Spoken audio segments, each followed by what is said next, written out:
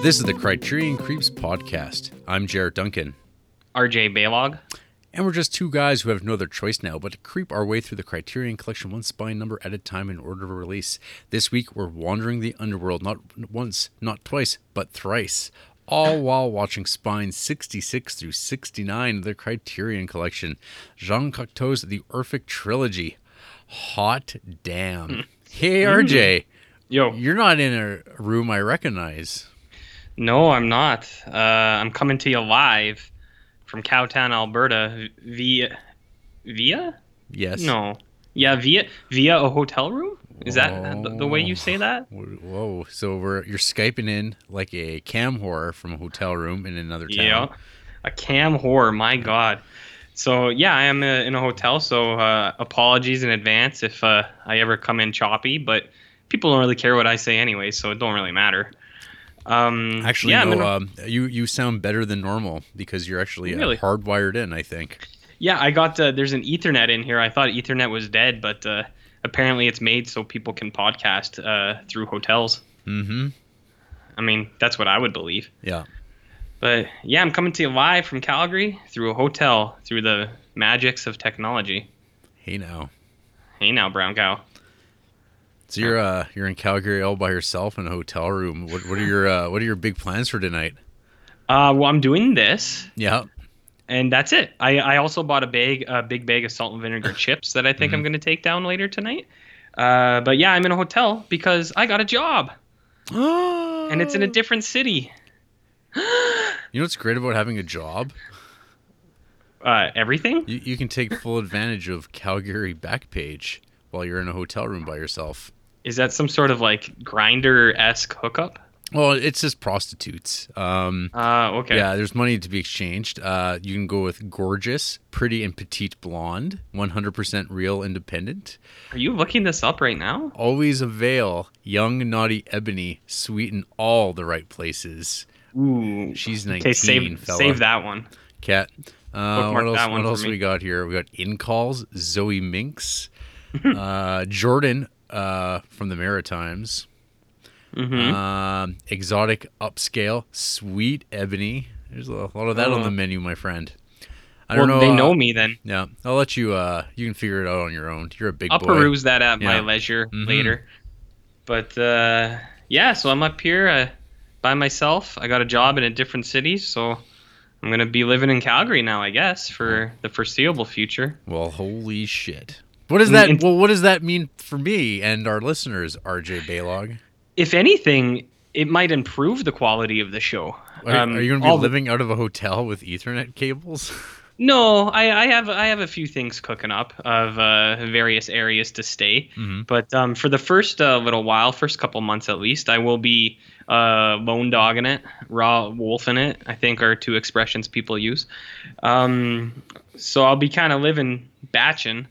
And I think it might improve the show because I'll have nothing but time now to do deep dives into cinema and literature and all the things that people come to our show to hear me talk about. So more alien movies. Wow. But no, actually, it might be good because it's a big city. So this city actually gets movies that are released in the world, unlike our junk town, Lethbridge, that you might get it like 6 months later in the local theater for a week and at like 9:40 at night only. Yeah, so those ones aren't the easiest to hit. So I don't know, this could be good. It'll broaden our net a little bit, and maybe I'll do some canvassing out here, give out some Creeps merch. Yeah, so I don't know, it could be good, but hey, maybe these people will realize the huge mistake they've made, and they will. Shortly after, I'll be given that pink slip, and I'll be out the door and back at home working with the cows again. And which I think everyone wants. Yeah, and your cats. And that's actually the hardest part about this. But I'm gonna Skype them every night, so they know I'm around. And this place, Calgary's close enough to where we live that I do plan to be home on weekends and all major holidays. So to see the cats. And what's her face? And what's her face? Well, I can call her every night. So I mean, she gets it, but I mean the cats won't understand why I'm not home. So it's really sad. But no, I'll be home on weekend, like almost every weekend, unless there's like a huge blizzard or something in the winter and I can't come home. And then I don't know, maybe eventually Andrew will come up here if she still thinks I'm cool. Mm-hmm. And then all will be well, and I'll be reunited with my two children, Mm-hmm. my cat children. Yeah. So this is a big thing for the show, but Big I steps. think big steps. I think it'll broaden our scope a little bit, so We'll be it like- could be a good thing. Yeah, we'll be like the rest of the podcasts that exist in the world where like the two people actually don't live in the same town. Generally, that's not the case. Usually they live in completely different states. States, yeah. Well, see, yeah, and this won't be that bad either, because when I'm home on weekends, I'm still gonna borrow movies from you that I won't watch. Good to know. Actually, maybe now I will watch them since I'll be alone and sad all the time. Yay! Yay! Well, you gotta get yourself a Blu-ray player and a TV. Yeah, but if that's all I have to get, that's not too bad. Actually, my laptop plays Blu-rays Oh, because I don't have one of those Mac Apple things that don't even have CD drives anymore. Mm-hmm. I got a real computer. Yeah. Well, what you Yeah. probably should do is like lose this job right away, and then like as proven, you'll just be given free televisions and stuff. So Yeah, I don't know what that's up. What's up with that? But it's like even this job, I was offered a couple jobs that were like good jobs, but they had nothing to do with anything that I was trained for ever. Yeah. And I was just like, well, those are nice jobs, but I don't know why I'm the person for it. And so I had to turn down a couple jobs, and then out of nowhere, a real job came up that real in my sense that it actually requires my master's. So that's cool. Yeah. Maybe it was the eclipse. oh, everything turned around because of Yeah. like a solar event. Well, I imagine that when the moon blocked out the sun, it clouded the judgment of the hiring committee up here at this company, and they were just like, "Oh yeah, let's just pick the person at the bottom of the pack, or of the stack here, Mr. R.J. Baylog. You got the job." Mm-hmm. I really doubt I was the most qualified, but Yeah. somehow maybe they picked someone else and he turned it down. Yeah. I snuck right in through the back, That's like your right. backdoor escorts or whatever that thing was called. Yeah. hmm So that's fun. Great. But yeah, so I think this will ultimately be better for the podcast. Well, that's usually how all long-term or long-distance relationships start and end on those famous words. So, Yeah, this is good. This will be better for us. yeah, I don't know. This job's only we're really going to grow as a podcast. yeah, grow. It'll strengthen it. No, I don't know, man. This job's only like a year contract anyway. So after a year is up, I might just wind up back in Creepsville anyways. So. On your ass. On my ass, but hey, at least I'll have a year of experience. Yeah. Yeah. What's up with you? Nothing. I go back to work to my real job in like just over a week. Lame. Yeah, it's fine. It hasn't really it's kind of just like a vague thing in the back of my mind. I'm like, oh yeah, I have to go back, but it's fine. I'm not new to this. It's just the same old thing. So it's all good. Somehow I find that I actually have more free time when I'm working more, which doesn't make any sense. But here we are. Could just be that it's different. Topsy-turvy. Different seasons. Maybe in the summer you're a hip happening dude. Yeah, no, I'm not. Well, it's probably the monotony of the everyday grind of office life that you find you need to escape more. Maybe. Yeah, well, it's just more time sitting at my desk and having more time to just have podcasts playing while I'm at work. And then I don't have to listen to podcasts in my own free time. And then I have more time to watch movies, read, all those fun things. Yeah. Or you could just be a normal person and listen to podcasts while you do other things. Yeah. Well, I do. And then you double down. Oh, I do that already, but my life is very rich and filled with the podcast.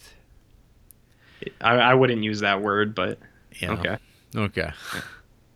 Yeah, anyway, well, all right. Hey RJ. Yo. So in the midst of finding out you have a new job and traveling abroad and trying to find a place to stay, what you been creeping on this week? Well, Jer, not a whole lot. I noticed that.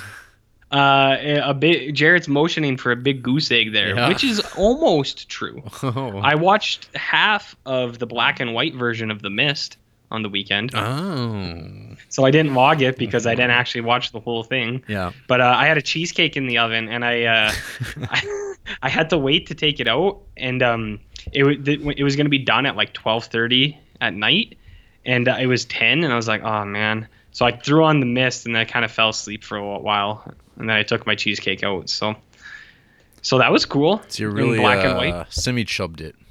Yep. Yeah, you got dang right. Actually, that's not entirely true. I was able to catch a sporting event with you on the weekend. Oh yeah. I would use sporting rather liberally, but sports entertainment, please. sports entertainment event.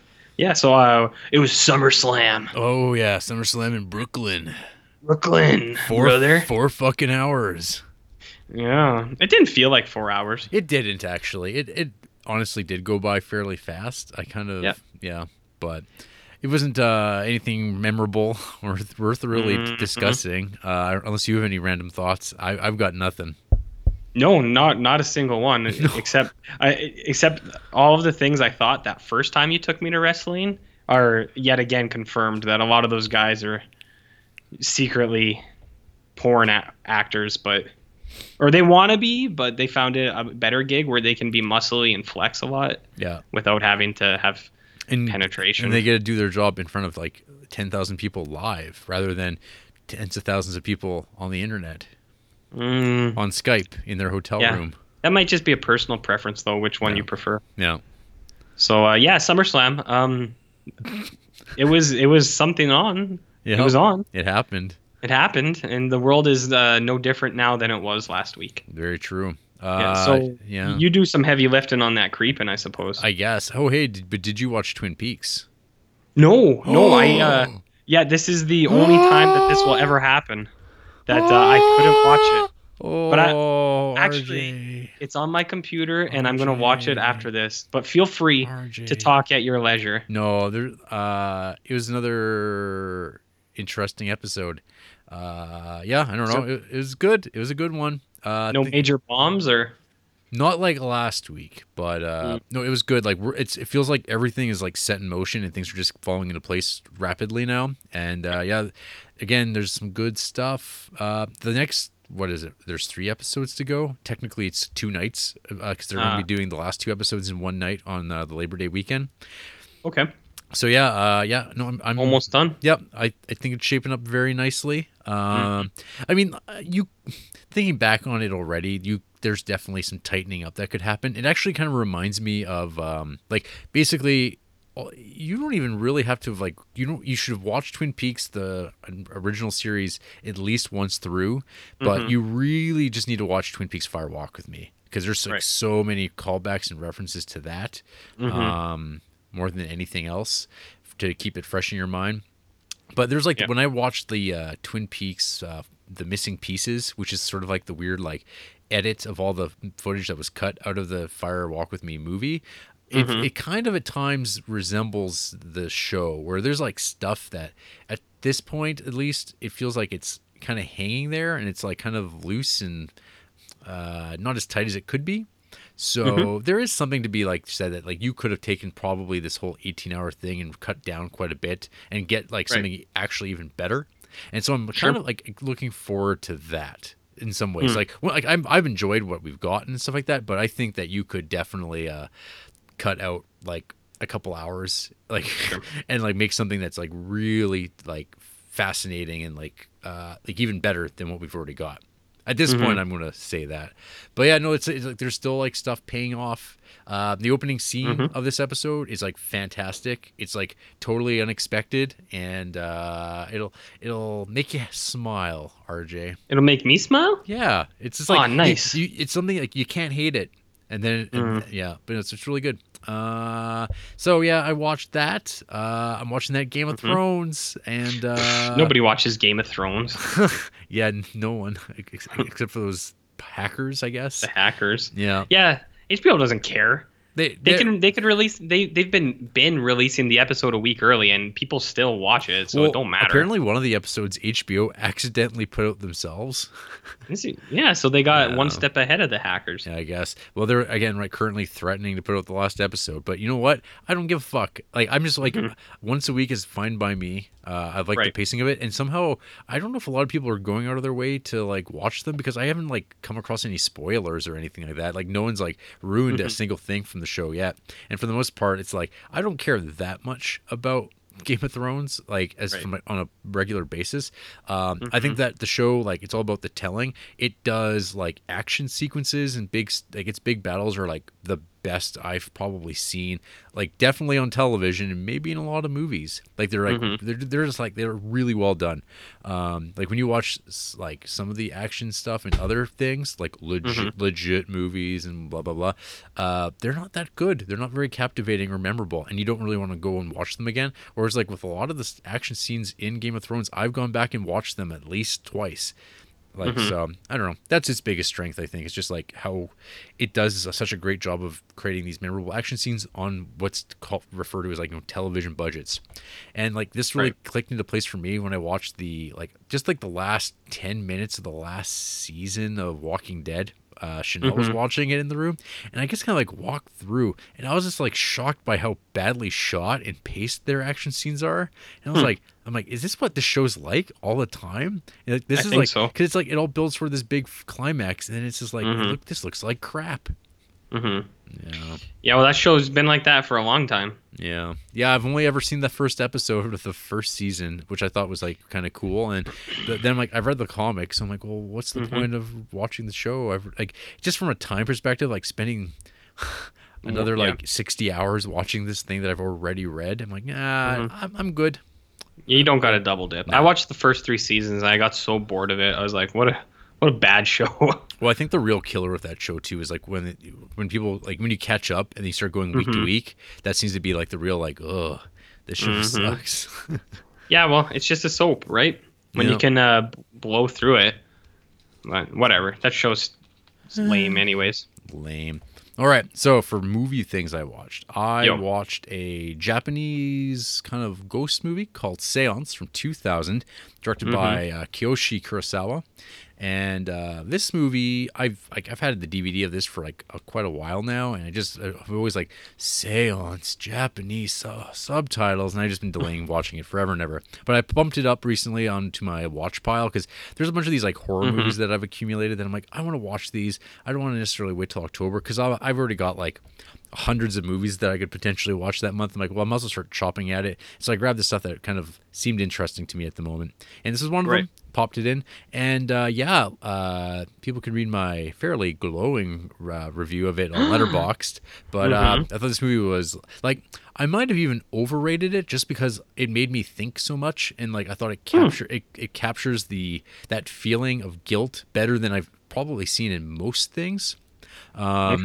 So I think like the feeling that it imbued me with was a lot better than the actual movie probably is. Like I'd say it's like a 3.5 star out of 5 kind of thing, but I think I gave it 4 because of like I will kind of remember this movie and talk it up about when I think of when movies attempt to like capture what it feels like when you've done something bad and you're waiting for the other shoe to drop on you, and like you're waiting for something bad to happen, and they kind of materialize this as a ghost, which is like it sounds so obvious when you lay it out like this, but as I kind of mentioned, like it seems like a lot of times of ghost stories, what happens is the ghosting and the haunting happen to people that just happen to move into a house that have nothing at all to do with the event that like why the ghost is there haunting, which is kind of crap. Like there's no like what did these people do to deserve this? It's just random, and now it's a spook fest. So in this story though, the people who are being haunted, they're directly being haunted by the child that they've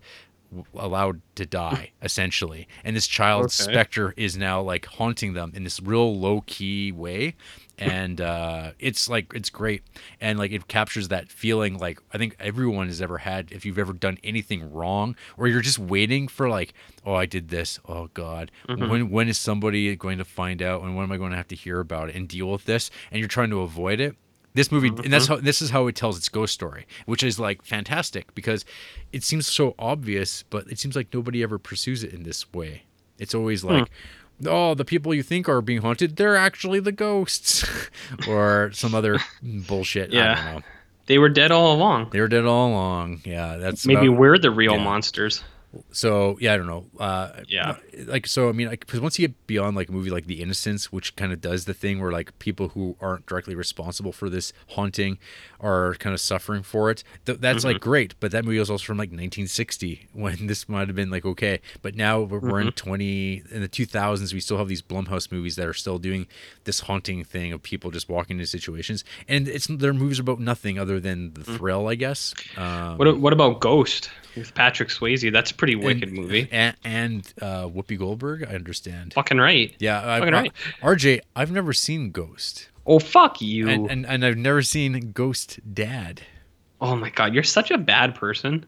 See, this is why the podcast will end eventually, is because you hurt me so.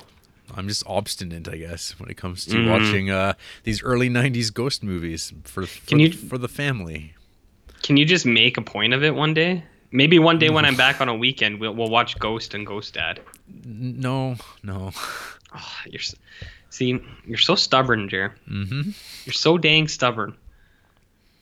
Well, whatever. That sounds cool. I'll watch it based on your recommendation, which is more than I can say that you do based on my recommendations. Yeah, that's right. Yeah. So another thing I watched was a short film. In one of these late evenings I have when I should be reading or watching something, I just start making lists on Letterboxd and keep them private. I compiled a list of the top 100 highest average rated Westerns on Letterboxd currently. Neat. And I do this. I did this with horror, and I do it with Westerns just because I'm like, maybe there's some stuff out there that I don't know about that maybe I should check out. And so one of the things that popped up was this movie called The Gunfighter from 2014. I was like, The Gunfighter? I just watched that. And the movie was great. What the hell's this? And why does this poster looks like that? I'm like, oh, it's a new short film. Let me just read the description here. Just another period Western meta-comedy short film. In the traditional classic Westerns, a narrator sets up the story of a lone gunslinger who walks into a saloon. However, the people in the saloon can hear the narrator, and the narrator may just be a little bloodthirsty. So it's the voice of Nick Offerman narrating the events of things happening. And so, yeah, there you go. You go, oh, Nick Offerman. Sounds classy. Sounds pretty good. Wait, when did this movie come out? 2014. Okay. So all right, continue. Everyone knows who Nick Offerman is by this point. Sure do. So yeah, this is just like a short film, a bunch of like nobodies, and it sure looks like a Western, but this sucked. This was this was bad. So it's got like an average rating of like 3.6. I don't know, like 630 people have watched it. 132 of them have given it 4 stars. Nice. But everyone that I actually follow have given it 2 stars or less, which is only like 2 other people. I went right in the middle of like one guy gave it a half star, one person gave it 2. I give it 1.5. This is just like unfunny, try hard, the worst kind of like sketch comedy shit. That's like I'm mad that this even came to my like attention. This sucked. Like. I fucking hate this kind of like.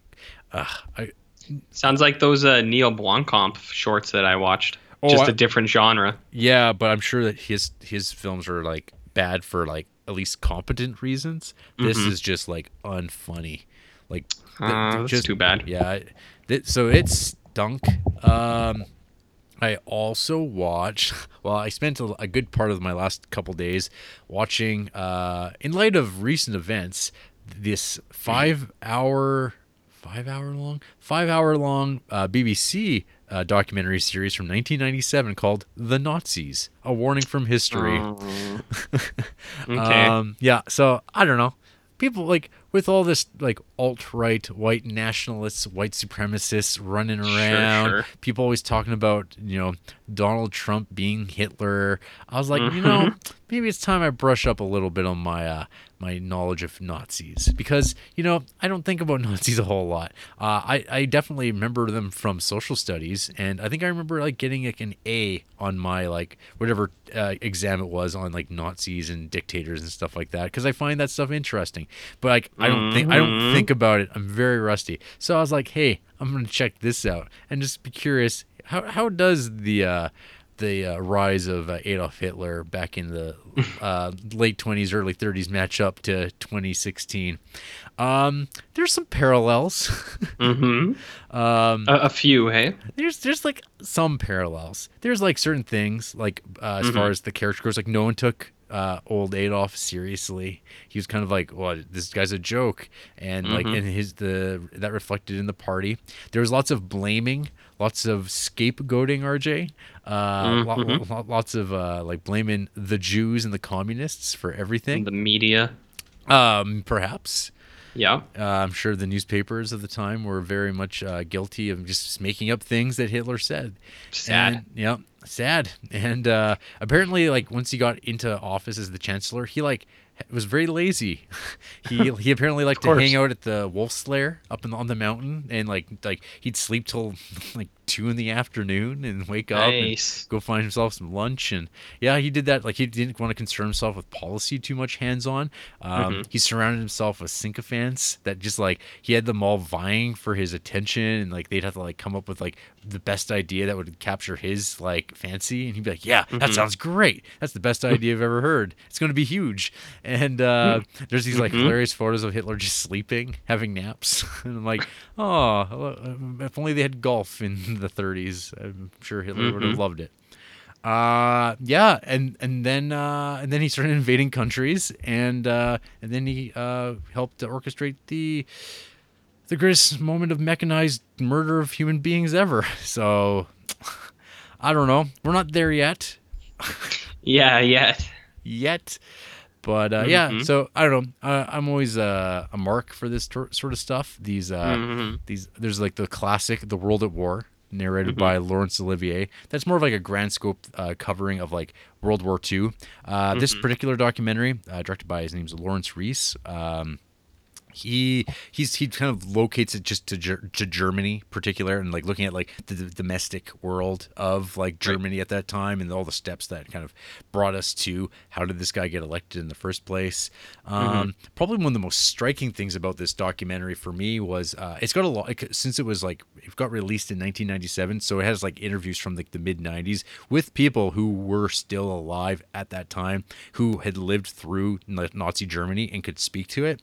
And it's really interesting. There's like a lot of people, like there's like individuals that, knew Hitler. They actually like worked like down the hall from him, and they actually knew him on a regular basis. And they basically kind of touch upon like the Valkyrie movie, and like not like the movie itself, but the actual event. Tom Cruise. And just like talking about like why the one guy that's alive still, like he wouldn't have been approached by the Tom Cruises to like be a part of this, because he had sworn an oath as a soldier.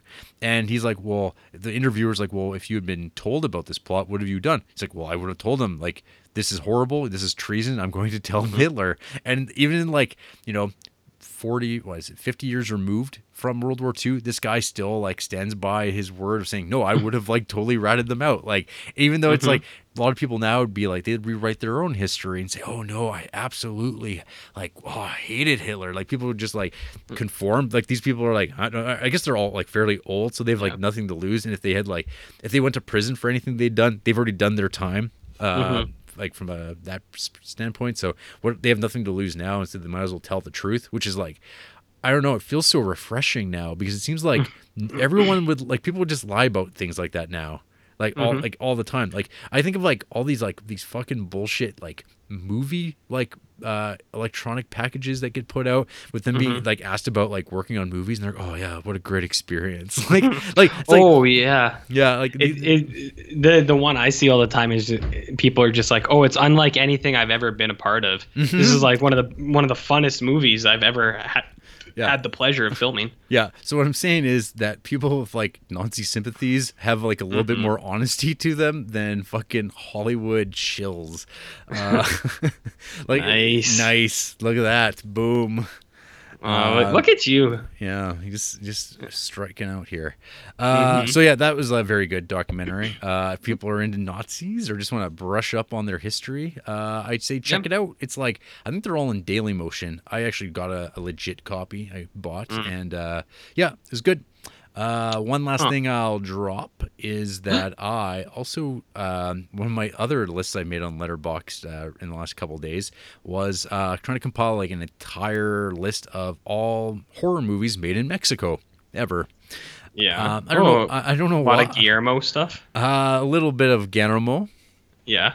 But I was trying to look for like other things, because when you break down the Mexican horror film like industry, there's like some cool periods, particularly like kind of through the 60s, where there's like all the lucha movies, whereas like all these like old wrestlers like Santos and Blue Demon, they're just like in movies, and they'd be like fighting, I don't know, the Wolfman, Dracula, Nice. mummies. They just fight whoever the hell came along. They'd fight them. Mad scientists with robots. They just make a movie about these, and like I've seen a couple of these lucha movies, and they're always like fantastic. Like they're so much fun to watch. They look great, and there's just like something wonderful about like a man just wandering around the streets in a suit wearing a lucha mask.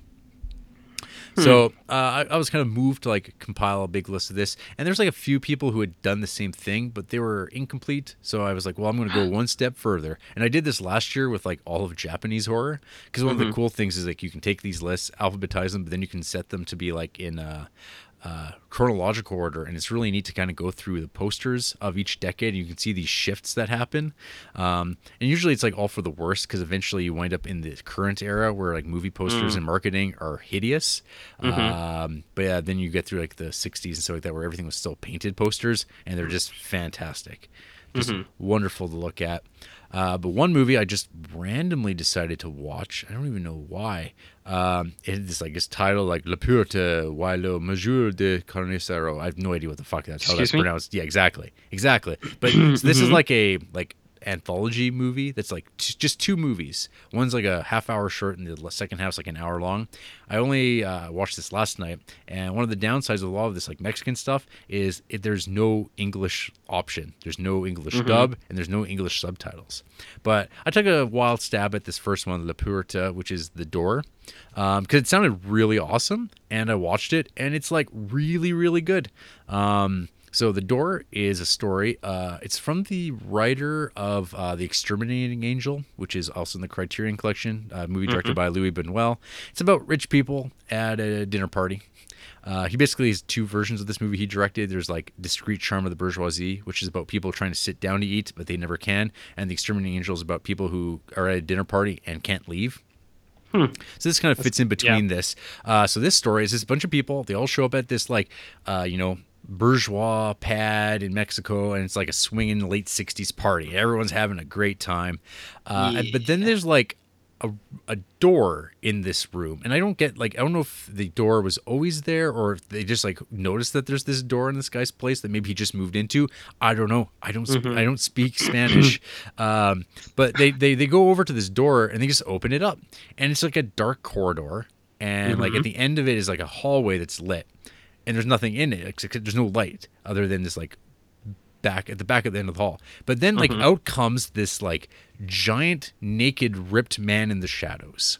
Nice. And he just kind of walks out, and then he walks toward the door, and he just starts making steps toward it, and that's it. He just starts moving toward the door, and people go, "What the fuck is that?" And then they close the door, and they're like, "Whoa, like what was who's that?"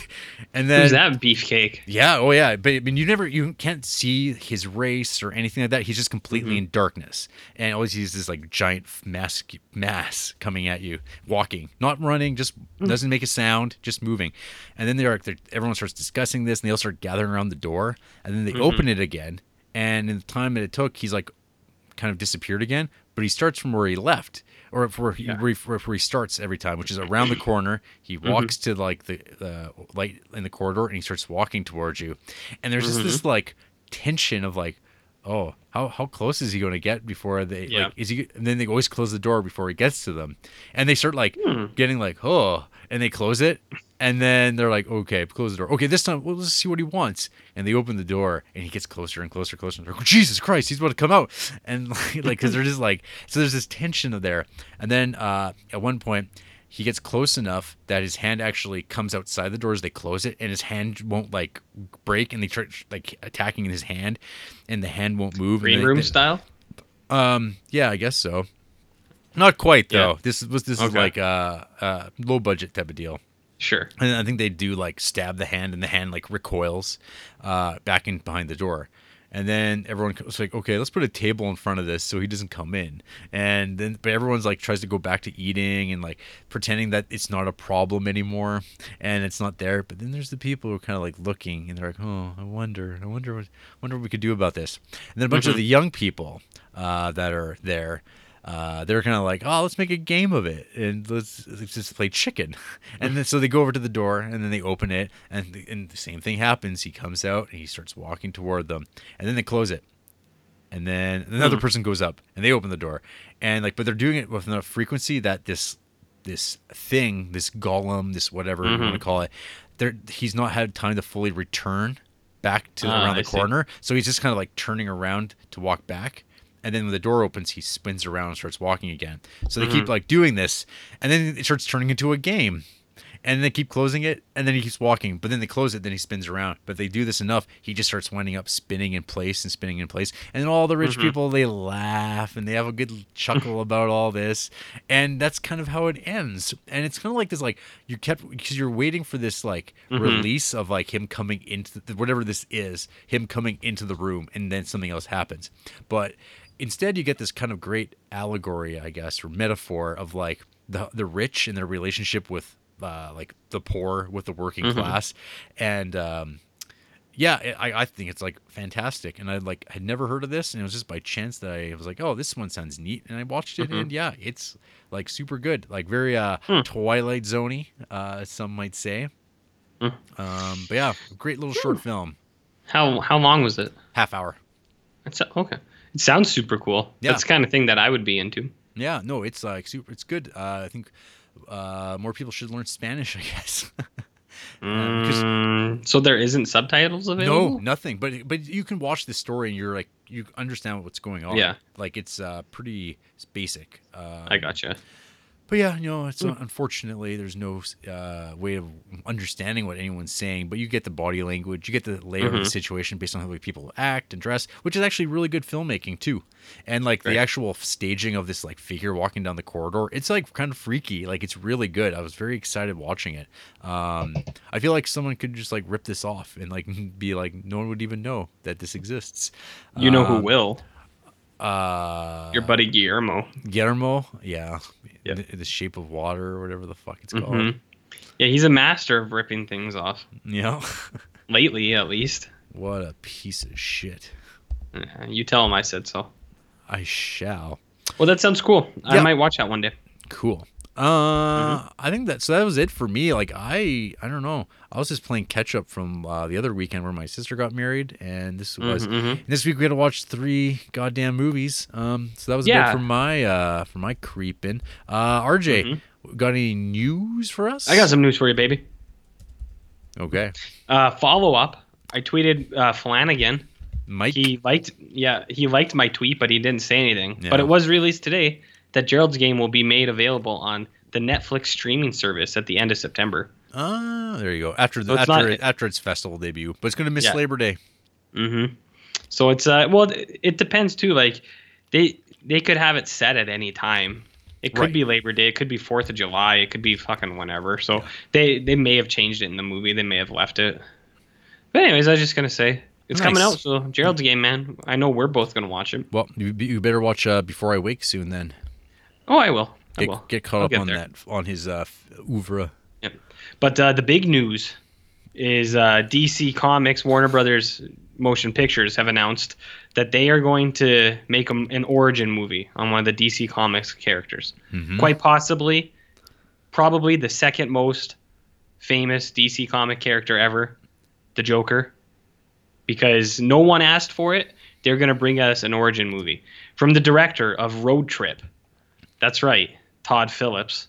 the director of Road Trip and those Hangover movies, Yeah. and produced by Mr. Martin Scorsese. Apparently, they say that it is going to be a grounded, gritty, noir crime film set in the 1980s, and they're going to get a hot young stud to play the Joker, not Jared Leto. Yeah. He is not attached to this at all. So the question, I think everyone has asked is why? I don't think anyone wants this. I mean, if it's good, people will like it, but it probably won't be. I have no fucking idea why Martin Scorsese is involved. I assume they dumped a dump truck full of money on his front yard or something, and that's the only reason he's even taken that producer credit. Yeah. I don't know. It doesn't sound great. I don't really know. I guess people will probably watch it, but who cares? Right. So that's the big news. That's all anyone's fucking talking about. Wow. Nerds. What are your thoughts and feelings on such said things? I don't know. My policy, as always with superhero movies and such, is wait and see. Wait till this thing actually materializes, because otherwise we're just kind of talking about vaporware, and none of this stuff exists. Like movie stuff changes all the time. I mean, I think doing a Joker movie is like not a bad idea. I think Joker's like probably one of the most like popular, endearing characters in like American comics. That's for sure. We'll see. It's got potential. I can see. I don't know. I mean, it is very weird that Martin Scorsese is producing it, but whatever. I mean, I'm sure he produces like weird like kung fu movies too, and no one gives a crap about that. So, we'll see. We'll see. You know who they should get? They should get Bill Skarsgård, the guy who's going to be in the It movie. When he's not in Pennywise makeup, he has a pretty striking appearance. Some would say off-putting. So maybe they'll get him. He's a hot young stud. Yeah. Yeah. Oh, like us. Yeah, I'm just actually looking at movies that Scorsese has produced. Yeah, there was that Revenge of the Green Dragons, which is like a American like Hong Kong movie. But yeah, no, for the most part, movies like Before the Flood, You Can Count on Me, and his own movies. He's produced as well his own movies. So I don't know. Whatever. I imagine he's as involved as a producer as Christopher Nolan has been involved as a producer. Yeah. And such that, from what I gather, they've just told him their ideas, and he's either been like, "Yeah, that's good," or "No, I don't really like that." And like that is the max of involvement he's had. Yeah. Like that's what it seems like, at least. Like just very basic early on story ideas. It's like, what if we did this? And he'd be like, yeah, I guess. Because that's all it sounds like they do. Here's big news for you there, RJ. Shit is not getting real. Martin Lawrence says Bad Boys 3 probably isn't happening. Yeah, well, we'll always have Bad Boys 2, right? With your buddy Michael Shannon. Yeah. Oh. Yeah, I mean, I don't know if anyone would be surprised. Weren't they going to make that fucking movie like 10 years ago and it never happened? So yeah, I don't know. I think that Will Smith's got go away heat at this point. He'll just team up with what's his nuts, David Ayer, forever now. Make Netflix movies. Yeah. About orcs. Delicious. Are you going to watch that Defenders TV show? Fuck no. Good. I don't care. Great. Because I saw the preview, and they just have more of those fucking hallway fights. Like, who gives a shit at this point? Yeah. They've done it in every single one of those. Like, I know that's a really obvious thing to point out, but it's because it's a real thing. It's like, why is that there all the time? Hallway fight. All I know is I think Chanel watched like the first 10 minutes of the Defenders show, and she's like, yeah, it's not for me. It's just like it's like a sword fight in a sewer.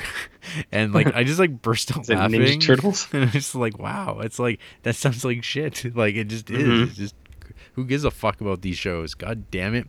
But I don't know.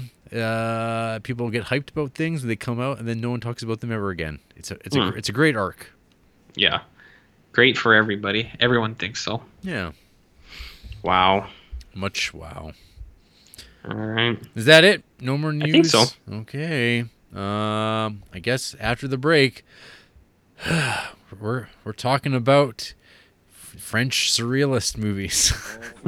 We sure are. Wondering what to do with a lump of wood and a piece of wire and a little pot of glue. Oh, mama. Oh, mama. He sawed the wood with half a heart and he glued it top to bottom. He strung a wire in between. He was feeling something rotten. Oh, mama. Oh, mama. Orpheus looked at his instrument and he gave the wire a plug. He heard a sound so beautiful. He gasped and he said, oh, my God. Oh, mama.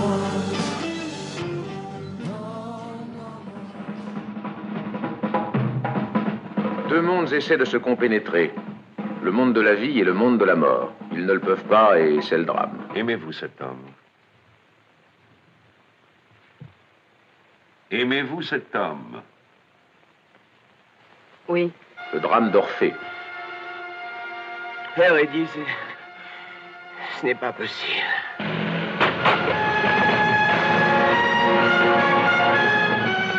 Une légende célèbre qui ne se passe à aucune époque précise et que Jean Cocteau vous montre sur nos routes, dans nos rues,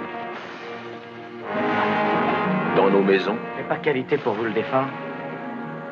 Et si je vous en prie? J'irai tout de même. Vous ne m'empêcherez pas. Je deviens folle. Dans nos voitures, parmi nos objets de tous les jours. Le miroir.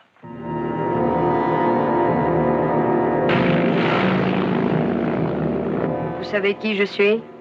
Oui. Dites-le. Il a vu ce qu'il ne fallait pas voir.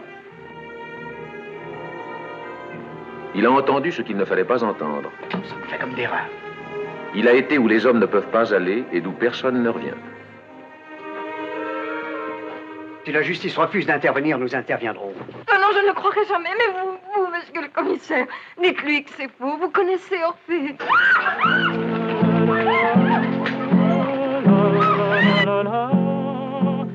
Jean Cocteau, après La Belle et la Bête, vous raconte le célèbre mythe d'Orphée. Il n'y a qu'un amour qui compte. C'est le nôtre. Aventure policière de l'au-delà, aventure de meurtre et d'amour.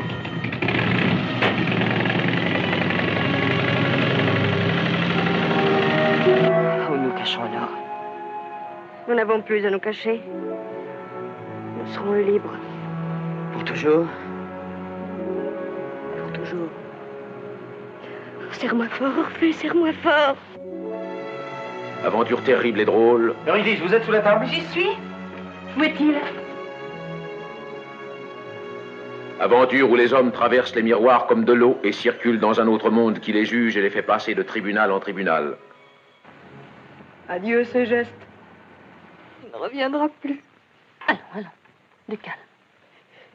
Les hommes reviennent toujours.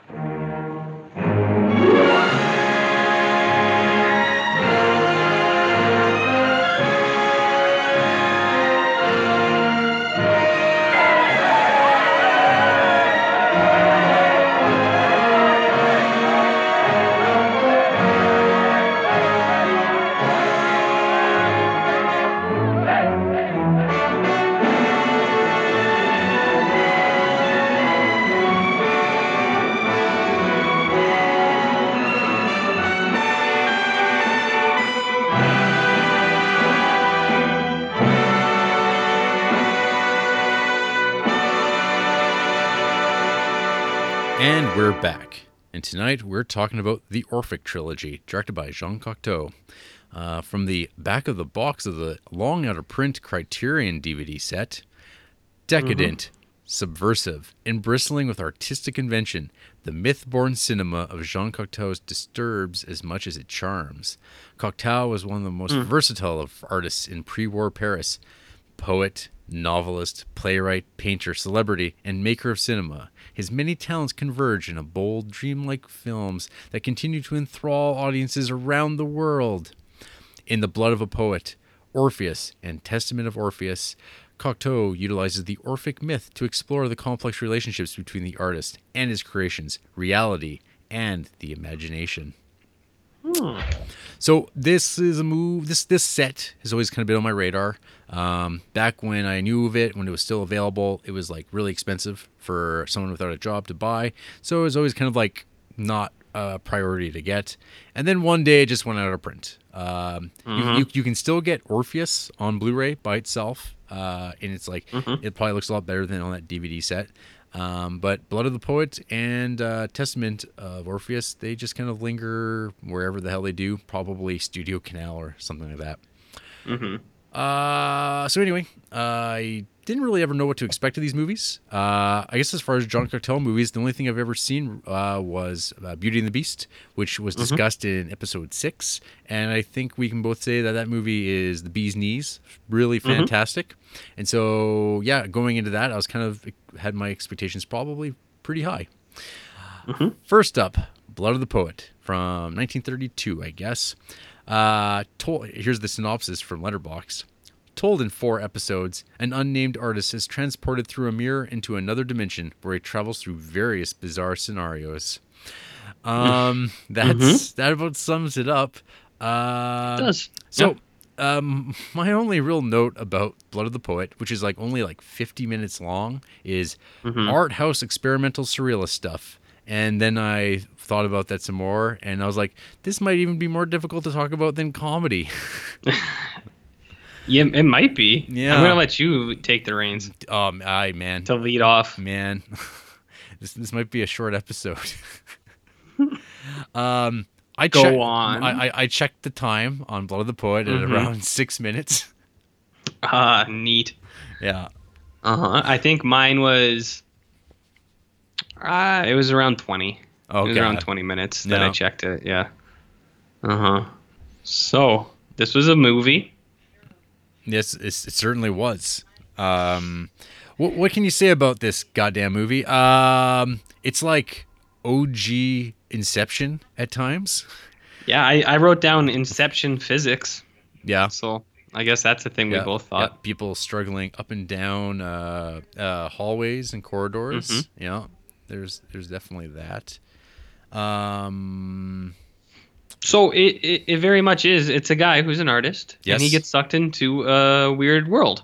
Yep. And then he's in this dream world for a while, and then it goes to other people, and you're kind of like, I don't know why the significance of these other people are, like these kids. And then you get people playing chess, and then at the end of it, you're like, oh, that was the people all along, and I didn't really follow along with that because I was like, maybe I just stopped paying attention. Yeah, probably.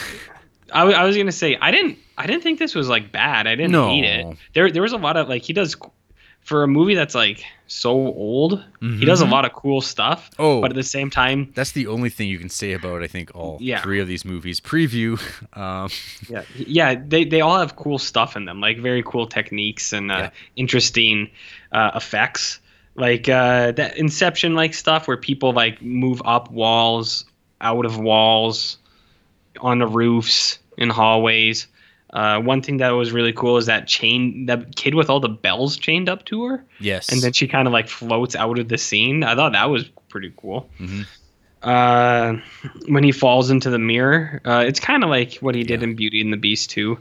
And I think there are some cool ideas, like a theme he has a lot is like that art is this kind of like sentient, like almost celestial being that it lives like beyond the artist and something like that. So I thought that was like a cool idea, but this one he doesn't fully explore it as much as he does in the other movies. Yeah, I don't think, at least. I don't know. I mean, because it's sort of like the study. It's like the first go of it, and this was like kind of the heyday of like surrealist film in France. Like you have things like Louis Buñuel's like Un Chemin Andalou or something like that, which is like just nonsense, or like was it L'Age d'Or or stuff like that, where it's just imagery and it's just situations and none of it needs to make sense because it's surrealism. It's just from your dream and you're just doing it and exploring the images that drive you. And that's what Blood of the Poet is. But I don't know. I'm not sure what it is. Like, so one thing that hit me immediately with the Cocteau stuff is how much this probably influenced David Lynch. Yeah, I thought that too. Who's been described as America's surrealist, and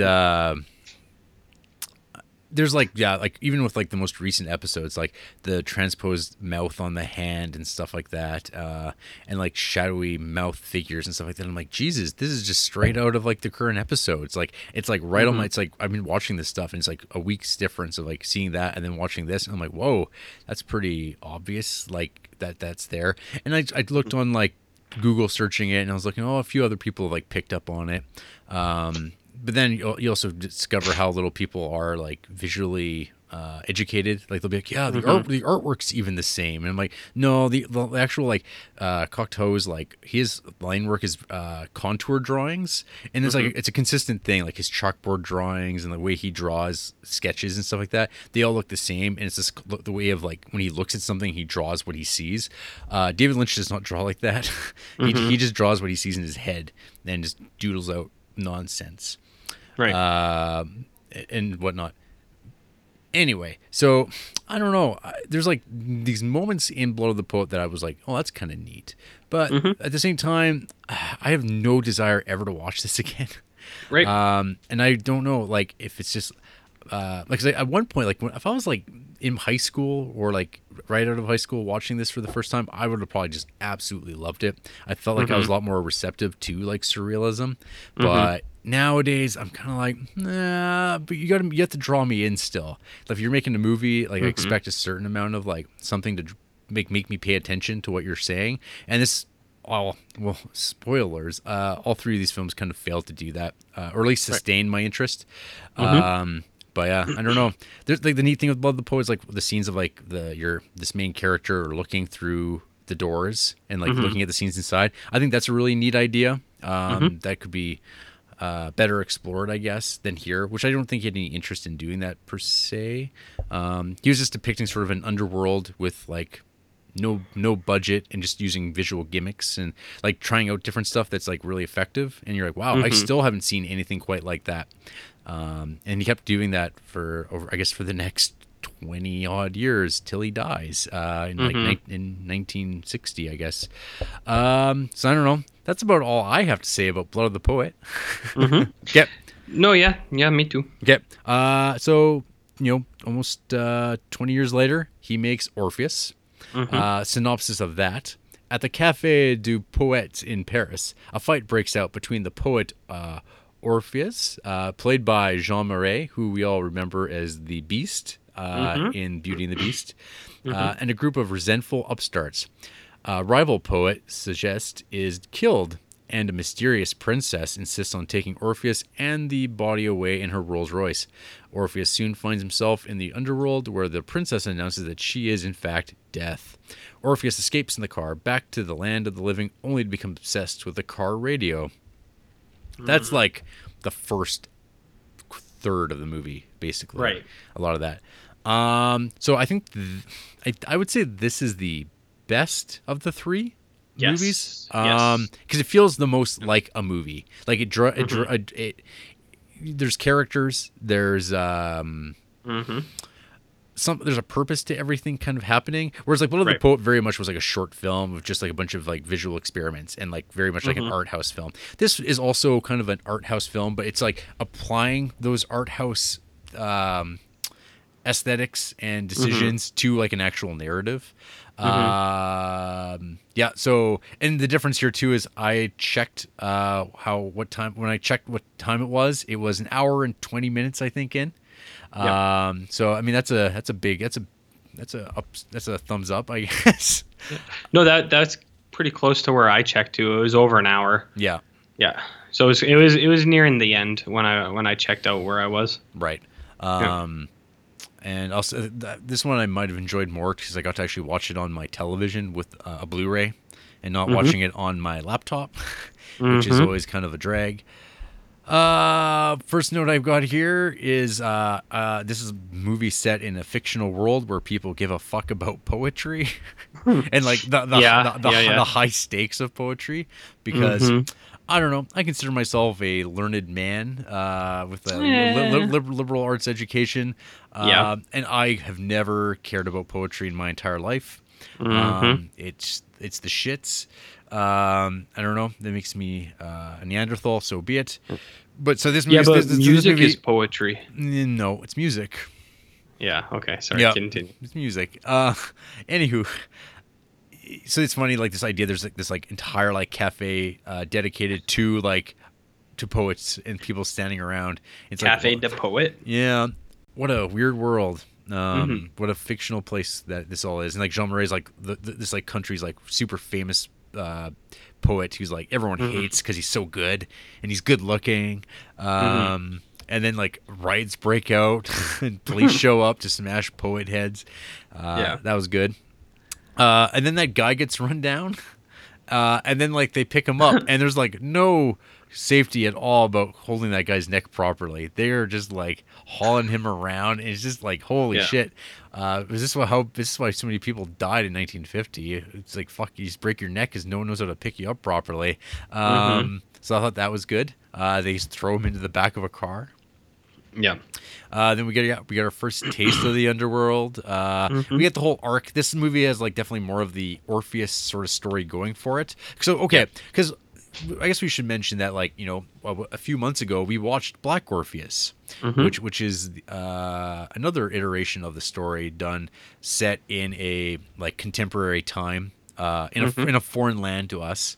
And then here we have this like whole opening spiel about how Orpheus is set in no particular time. It could be set anytime, but even though it is like very definitely like 1950s France, just with some like fantastical elements that just are a part of the story. Like, people don't actually travel through mirrors wearing gloves unless there's someone's not been telling me everything about this world. Yeah, I think you're missing out on something, man. Yeah, travel through mirrors. Okay. Yeah. So yeah, I was thinking about that, and I was kind of surprised at how, like, just good Black Orpheus really is in comparison to even these adaptations. Even this one, which I would say is like the best of the lot, but still like not like an awesome movie by any means. Yeah. But I'd say that there's like better characters. There's good situations. Like there's actual conversations occurring, so there's something kind of to like focus on. And I'm trying to think. You can interject at any time. Like most of my notes are just about like sort of the film tricks that are used that I think are really neat. Like I think like once again mirrors. There's like tons of mirrors, and we've talked about how much you are a big mirror fan. Yes, this is true. Yeah, and I think the biggest neat thing in this one is the rear projection. Yes. You using the scene when Morpheus first goes into the underworld with the chauffeur, and like the chauffeur's in the foreground walking in front of a rear projection, and it's just like, but even though the characters are in the same place technically, but they're just shot in a separate space, and it just gives this really otherworldly feel of like things being out of place, and they're having a conversation even though one of them is a rear projection, and the one and the character in the front has like wind blowing through his hair, and it's just like it's great scene. Like I'm not sure where they shot that stuff, but like it's like this like European ruin that like always like looks amazing. We have nothing like that at all in like Western Canada. Nothing resembles this, so it's always like great to see. I guess like this is also post-war Europe once again. We've talked about that many times on the show at this point. And it just gives it this real weight of place, even though it's like a fantastical movie done with like film tricks and like stages and stuff like that. A movie about an artist that has to like go save his wife from a jealous death, but it all like is still shot like on locations, and everything feels like it's really in a like a real place rather than fake movie land. Right. Yeah. Yeah. I all the technique stuff that you were talking about, I dig all that stuff a lot too. I actually thought this movie was pretty good. I really because I really like the technique and the effects, and I thought the story was good too. I think it hits a few walls at points where you're just like, you're like, all right, come on, move it along here a little bit. Yeah. So it's not like a perfect movie or anything like that, but I did like watching it. I might watch it again someday. Yeah. So I think that's a big thing. I also thought the plot and the story were actually pretty good. It reminded me a lot of, I bet this is like Neil Gaiman's favorite movie because this is very Neil Gaiman-y, where it's like that fantasy romance type of story. Well, but, he doesn't. He has his the Orpheus character. Yeah, I was gonna say obviously in Sandman he has Orpheus and Eurydice and all that jazz. But I was thinking that the whole time. I was like, man, this is so Neil Gaiman-y. Like, this has got to be his favorite shit. But I like some of like the ideas that they bring up to like the Death Stalkers and that like kind of death is like a business, things like that. I was like, that's kind of neat. I like that, and I think it does have it's got a couple cool lines about like sleeping and dreams and like things going backwards in time and forward and like what things mean. So it's not short of weighty ideas. Yeah. Sometimes they'll say a line and you'll be like, where it's like the bird is a clock, but the fingers are the man. And you're just like, I don't care. Like when he like, you know, like when they do the poetry stuff, you're like, sure, whatever.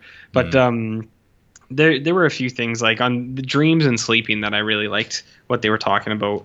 There was one line I thought was really funny when the guy was like, your wife is dying. And he was like, oh, that's just a trick to get me back in the house. Yeah. And I was like, guys still do that to this day. I thought that was really fun. But no, yeah, I actually like this movie. I thought it was really good. The technical aspects and the effects are wicked. When he's being like led into the dream world, like you said, and like the guide is like blowing in the wind, but he's not. And then when it changes and they're it's the Inception type stuff again, and they fall. I thought that was all super cool. I don't buy that he falls in love with death. At that point, like I know it's like it means something else, but at the same time, I was like, I don't really buy that. So I think there's a few things that you kind of have to like. You're like, all right, okay, whatever. I think there's more good than there's bad. Right. I did really like it, but I don't know.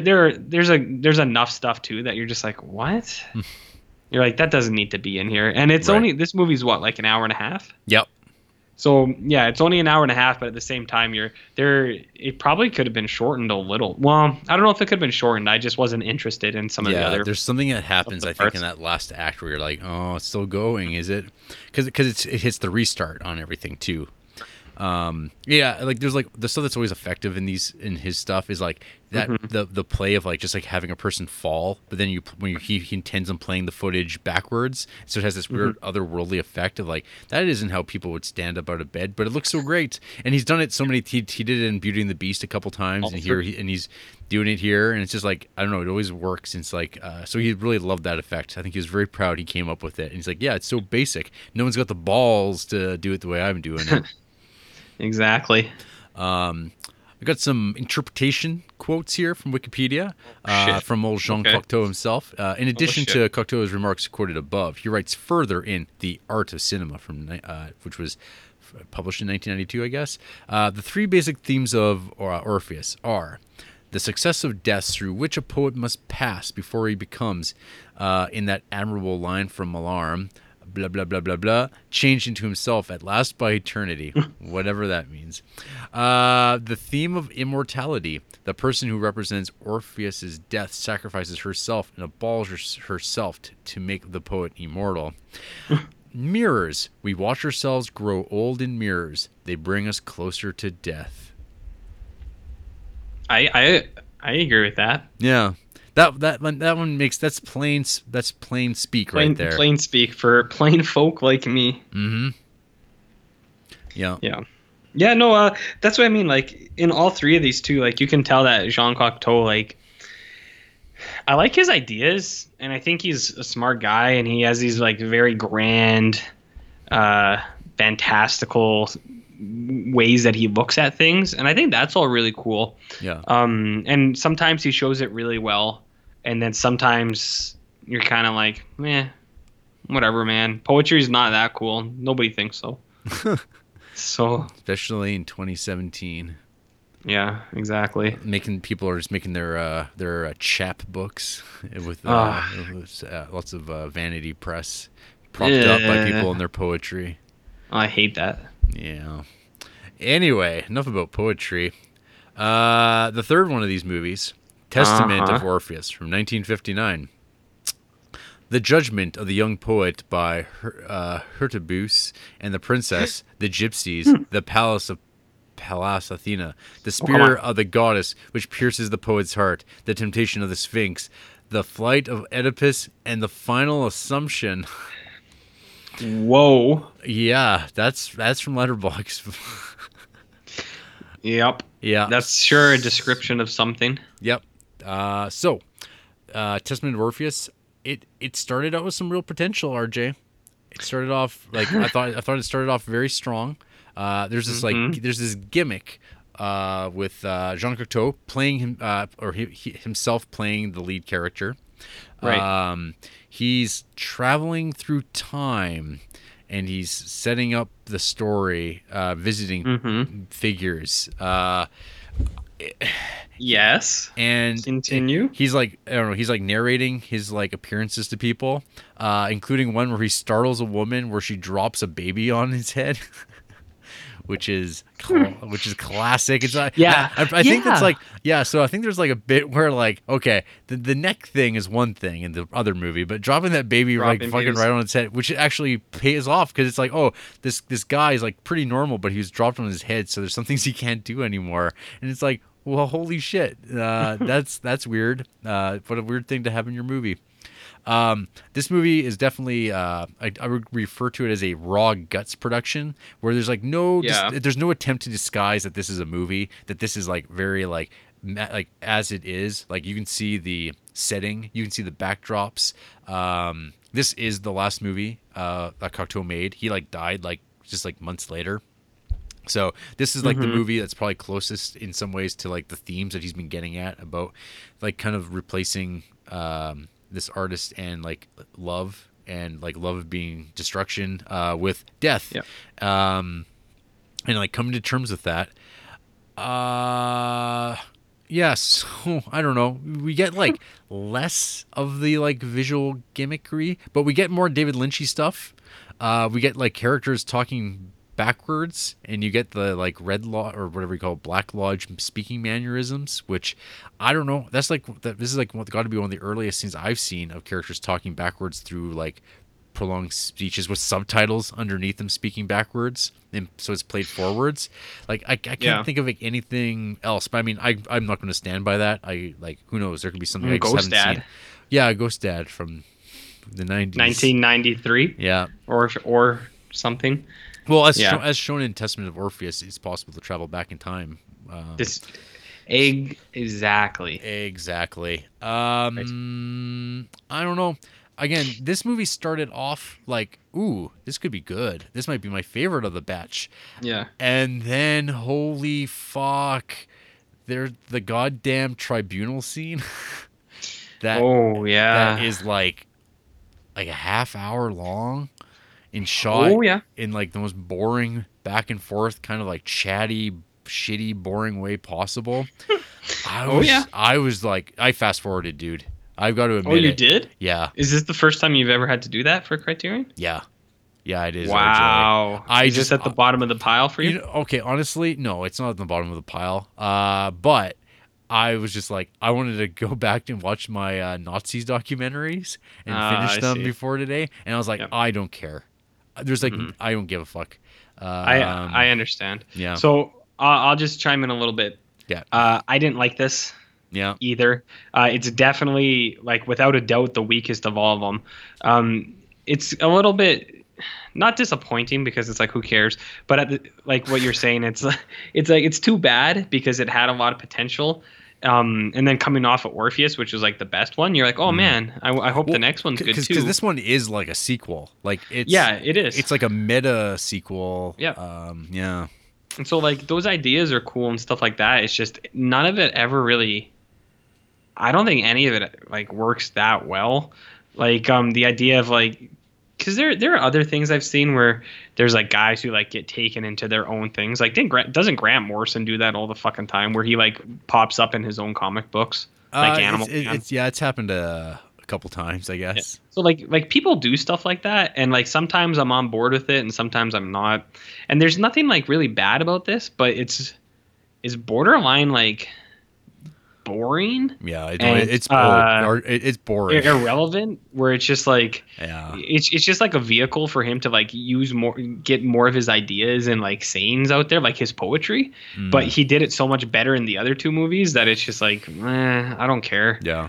Yeah. And there's like, whatever. I mean, and there's like these things in it. Like there's visuals that are like striking in themselves, but as like, again, I don't know, maybe it's just like my taste is like hardened, and like I kind of expect a certain amount of drama to draw me into like things. And I mean, it's a pretty good way of like all of my favorite, I mean, this is kind of like a self-fulfilling thing, but like all of my favorite movies kind of like follow this sort of structure. But I think it's like most people feel the same way, because it's not like I've got like particularly like complex or different tastes from a lot of people. Like usually it's like, oh, this movie's really good for like all pretty obvious reasons. It should draw you in, unless there's just something wrong with you. Whereas this, like, I just don't know. One thing that's interesting with this too is like it's got like a quarter of the total views of like any of the other two movies on Letterboxd. Oh wow! So like not very many people have watched Testament of Orpheus, and I wonder it's like the people who buy the box set, they like watch the one that's like 50 minutes, and then they watch Orpheus, and they go, yeah, one of these days I'll get around to watching Testament of Orpheus, and they just don't. But it's also like the most highly rated too. Like maybe that's just because not a lot of people have seen it. Maybe, but there's a lot of like 4-star like fucking people who love this. So I don't know. Again, this like comes back to like, I don't know. Maybe I'm trying to make excuses for this movie, like, because I don't think it's like, it's not a terrible movie. I think it's just boring in like a way that like a lot, like some of these criterions have like kind of been just been, oh yeah, that's just, this exists and isn't like interesting. I would never talk about it. But like maybe like when we're watching like like a trilogy, like and we're kind of like we're made to watch all three movies in one go. That is also maybe like not the ideal way to be watching these movies. Like, because I'm sure that like when he made these, I doubt he was like, yeah, you know, this is going to be my trilogy. It's not like Lord of the Rings, right? It's like this.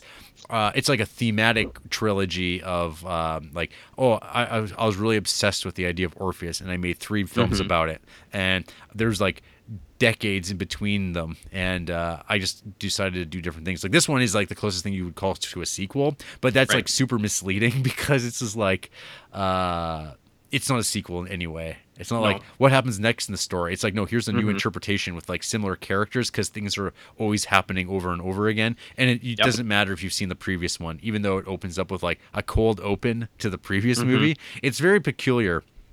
Yeah. And there's like no real like attention to like the film craft, in the sense that it's trying to seduce you into like the drama of these stories. Like it's very much like it's more in line with like the French New Wave, like sort of like thesis film approach. Which, I mean, like, I don't know, maybe that was more interesting in like 1959 and for that audience at the time, but I don't know how it plays right now. Like maybe if I was like embroiled in film school and I had to write a paper, this stuff would be probably way more interesting to write about than it is to watch. So it's kind of like, it feels very academic, not like a super enjoyable movie. And I'm not above enjoying movies that are like more academic than enjoyable, but I don't know, man. This bummed me out. I checked me too. I checked my first time code on this was 33 minutes, and mine was 20 minutes. Yeah. Mine was about 33, and then I kept checking the time, and then I fast forwarded. So yeah, and then because I was just like, I knew I wasn't going to get anything out of like the rest of it. Like I just was like, it doesn't matter. I'm going to watch it. It'll be like I could be watching a wall. Like it just isn't going to hit me. Yeah, it sucks because I think the first one, like I liked it. I'm not gonna watch it again, but I feel like someone out there is gonna love that fucking shit. Yeah. So people should watch that one like at least once, because it's not that long. Yeah. Orpheus is good. I liked Orpheus. I think people should watch it, even though it has a few dull points. And then I don't know. Testament's not very good. It's just not. It doesn't. doesn't do it. It doesn't, yeah, but like I don't know. Did you feel the same way that I did about like it started off well? Like it seemed like potentially. Yeah, that's what I mean. Like that's why it's a bummer because like you're like, oh, cool. You're like, this is such a.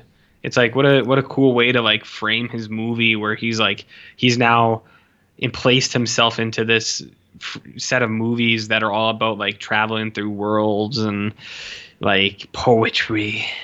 Yeah. And all that stuff. But then it just gets really boring and you're like, all right, man, you're cool, but I don't need to watch your old ass just fucking walking around for 2 hours.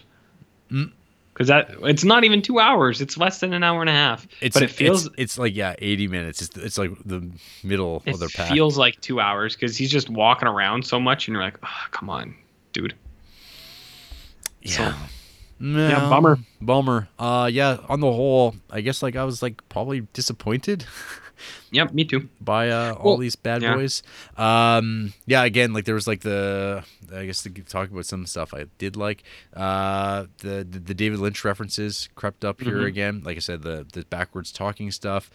Painted eyelids. And then I don't know. That's about it, man. No, yeah, I thought the second one was actually good. I like that one, and I think the first one has elements that are pretty good. So I think that one's worth watching too. It's not great, but the third one, whatever. You could get by without. Right. Yep. Well, who hates these movies, RJ? Probably a few people. Yeah. Ross Boname gave I got one for each. Okay. Nice. For Blood of the Poet, 1.5 stars, and they label it Criterion number 67. I've usually found that I enjoy surrealist films, as I really like films that are off, and I especially like Louis Buñuel's Un Chien Andalou, which was made before The Blood of a Poet. But man, I could not get into this one. Some of the visual techniques were fantastic, such as the man jumping into the mirror or the hallway that he can't stand straight in. But I never felt like the images I was being shown were adding up to anything more than just technique, which is a shame because I very much enjoyed Jean Cocteau's next film, Beauty and the Beast. But this one, I have no shame in saying I just did not get at all. And that's like one of the lowest reviews on it. And yeah. John M. for Orpheus, he gave that 2.5 stars. I figure I owe this a review, although unfortunately I don't have the time to be as fleshed out with it as I would like to be. On paper, I should love this, and I should love Cocteau. I have no problem with the mixture of fantasy and reality, as my love for Where Ashenthal and Angelopoulos, among others, should indicate. I don't know what that it means. Okay. Anyway, butchering that language, and yet, for what it's worth, I find his films utterly unremarkable. Here, there are a handful of neat camera tricks which, to some, may stand out as nice artistic flourishes, and yet, not only are they few and far between, but they are so utterly unremarkable in their execution, and are used as nothing more but narrative embellishments. His films do nothing challenging in form, but what's arguably worse is that their fantastical elements are hardly more impressive than those in Malaise, and frankly, I strongly prefer Malaise.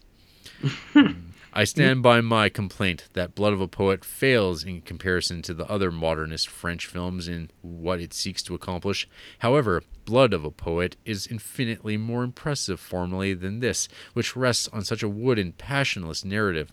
Why Cocteau is lumped in with other avant-garde names, I'll never know. I'm glad there are some who get something out of his work, but it does nothing, or does next to nothing for me. Well, doesn't really talk about this movie at all. Yeah, he's just kind of like, well, it's not like, whatever, but it's like, whatever. Yeah. But like, whatever. Whatever, man. Do you know this is on Ebert's great movies list? Which one? Testament? Yeah. No, Orpheus. Oh, okay. Yeah. Yeah.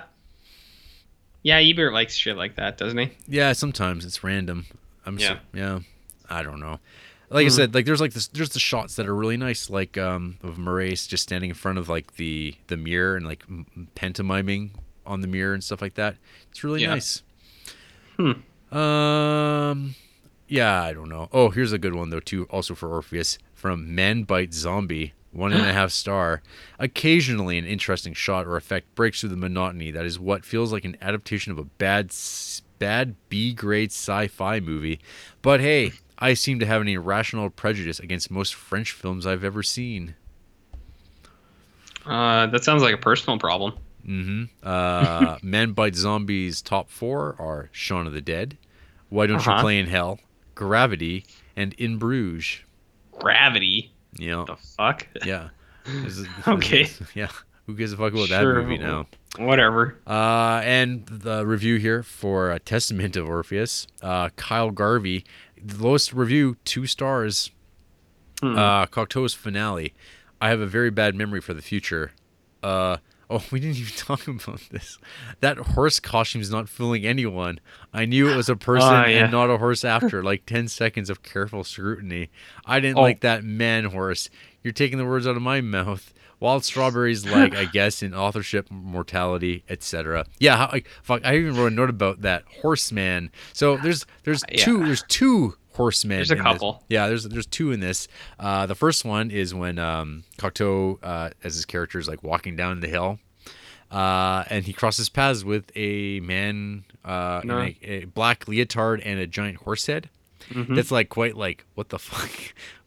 Yeah. I didn't even mention it, but I only had 2 notes on this movie, and one of them was guy who is llama ? Because I could tell it was horses, but at certain times I was like, what is that supposed to be? Like a fucking llama or something? Like, yeah, it's weird. Yeah. It's weird, man. Yeah, and then there's like the 2-man horse duo. No. That's the one I thought was a llama. When the 2 form the one horse. Yeah. I was like, what the fuck is this?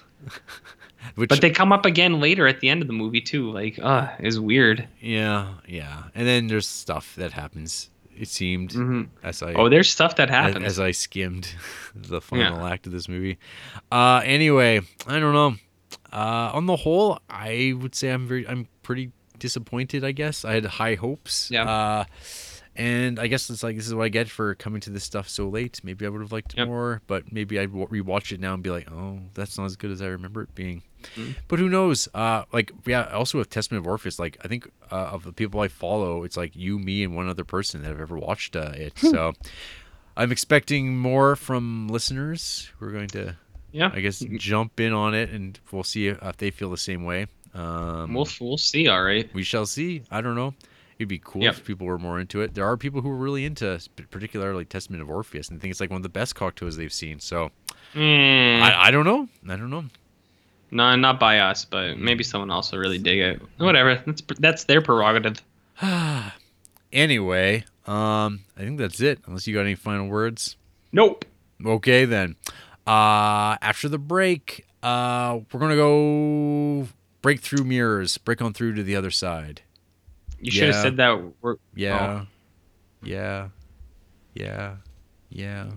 We could go form a llama.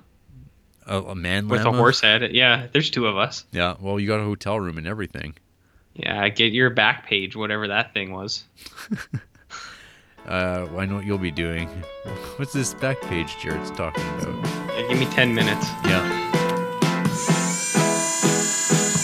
Orpheus melted the heart of Persephone, but I never had yours.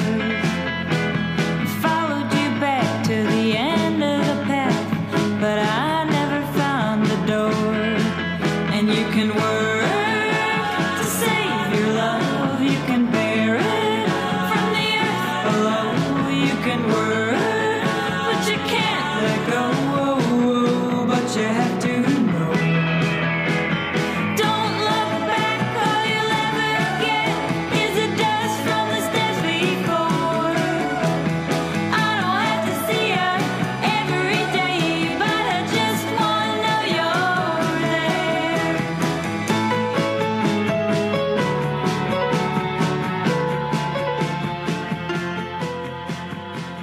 So RJ, does the hotel room have like a big mirror in it that you can, like, I don't know, do stuff in front of?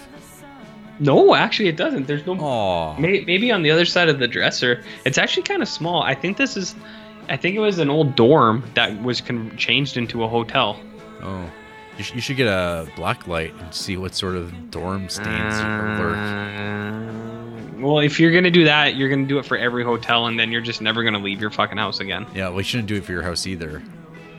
Oh no, that's like the eclipse. Yeah, you'll be blinded by the light.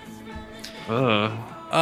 You can email us at criterioncreeps@gmail.com, and I don't know, email us about semen stains in your place.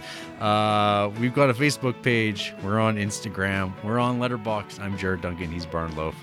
We're on SoundCloud. Still going. I got saved for a little while longer. I've got everything backed up though. Not sure where it would go after it crashed or disappeared one day. And Stitcher and iTunes. We need those reviews, folks. Yes, please. We're not asking for money, just some support emotionally, please. Next week, Spine number 70, The Last Temptation of Christ. Speaking of Martin Scorsese, Nice. directed by him in 1988. It's been a while since I watched this movie. I remember being pretty sweet, especially if you like Brooklyn guys doing the whole like Middle Easterner thing. It's pretty. I do like that. Pretty fantastic. Harvey Keitel is Judas. Fuck yeah. Yeah, Willem Dafoe, your boy Dafoe. I love it. He's back again. Yeah, the original Creep. Yep. Yeah. Hey, speaking of Scorsese, are we watching a Scorsese movie next week? Yeah. I was gonna say something else, but whatever. We're cool. It can wait. Yes, RJ. Yes, Never. we are. I just saw a piece of news, but then people will be like, "What were you looking at news while you're trying to do the podcast outro?" No one gives a shit. Yeah. We all know you're looking at Backpage, so. No, there was some Scorsese. Because of the Scorsese news, there was more Joker news. I just saw Joker watch, but whatever. People don't care. Yeah, who gives a shit? Yeah. Anyways, good night, folks. You don't stay up too late, RJ. You got a long day ahead of you. I'm gonna take down those chips, and I'll probably pass out. Beautiful. Yeah. Bye. Eh.